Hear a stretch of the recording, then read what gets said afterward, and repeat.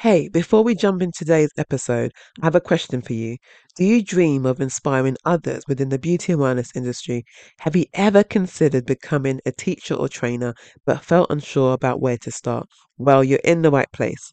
I'm here to introduce you to the CIBTAC Level 3 Award and the Level 4 Certificate in Education and Training, specifically designed for beauty and wellness professionals just like you. So, whether you're a therapist, a coach, or a manager, this qualification is the first step towards becoming a transformative educator in the industry. But here's the best part: we offer online teaching qualifications so you can learn and grow at your own pace right from the comfort of your home. For more information, check out the link in the show notes. Now, let's get into today's episode.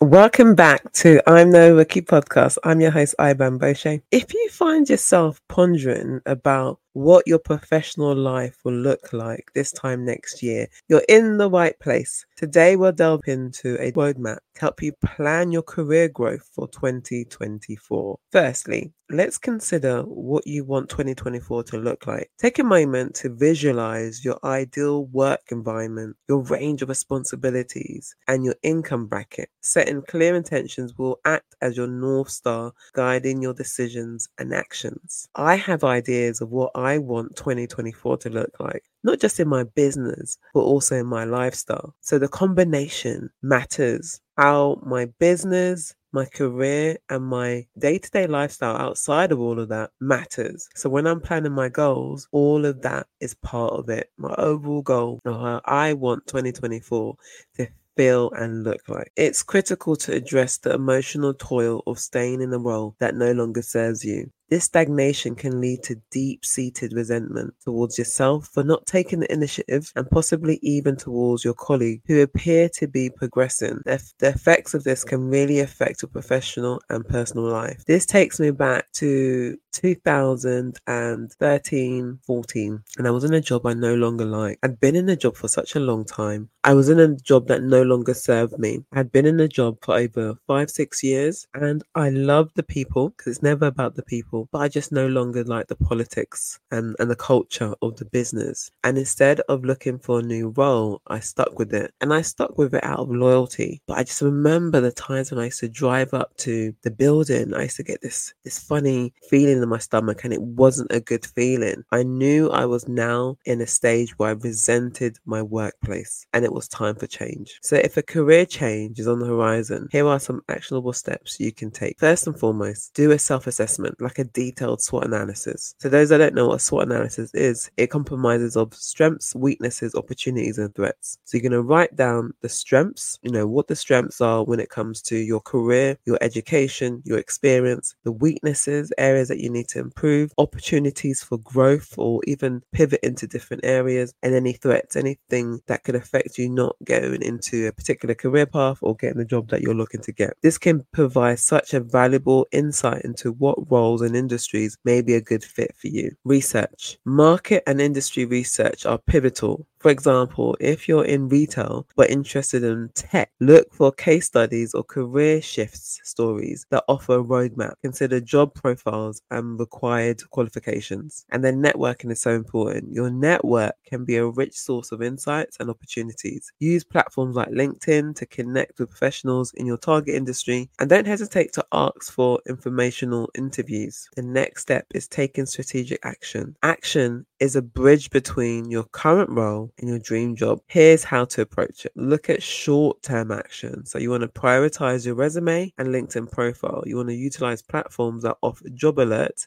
tailored to your skill set and aspirations. You want to identify and invest in courses or certifications that can fill the gaps in your resume. Your midterm strategy is to implement a job application strategy that aligns with your long-term goals. Some of the strategies can involve attending interviews, engage in job shadowing to gain first-hand experience. And then your long-term strategies will be setting benchmarks for career progression. These can include promotions, increased responsibilities, or transitioning to a new sector altogether. When it comes to long-term value versus your short-term sacrifices, please understand that your initial move may come with sacrifices such as reduced salary, especially if you're entering a completely new field. However, focus on your long-term growth potential and skill acquisition. These will compound over time, leading to exponential career growth. So although you might be at the high end of your current job, and you're like, I don't want to start again. Or if your new career path excites you, it's something that you're passionate about, these are the sacrifices that you have to make. But they're very short-term sacrifices. We know how quickly you can climb up the career ladder or add extra responsibilities and gain those new skills. Those new skills are the things that you want. These are the things that are going to make you stand out. And don't be afraid to put your all into a new job. Absorb everything that the new job offers. Any opportunity, any possibilities, don't say no. This is your time to shine. As you navigate this transition, remember that your transferable skills are valuable in a diverse setting. For those who are satisfied in their current organization, but not their specific roles, internal mobility is an underutilized strategy. Consult your HR department or your supervisor, your manager about potential avenues for job enhancements or projects. Thing is, sometimes if you don't say, they won't know. One of the things I've said to my students in the past when they wanted to grow, but they've loved the company that they're in, is approach your manager.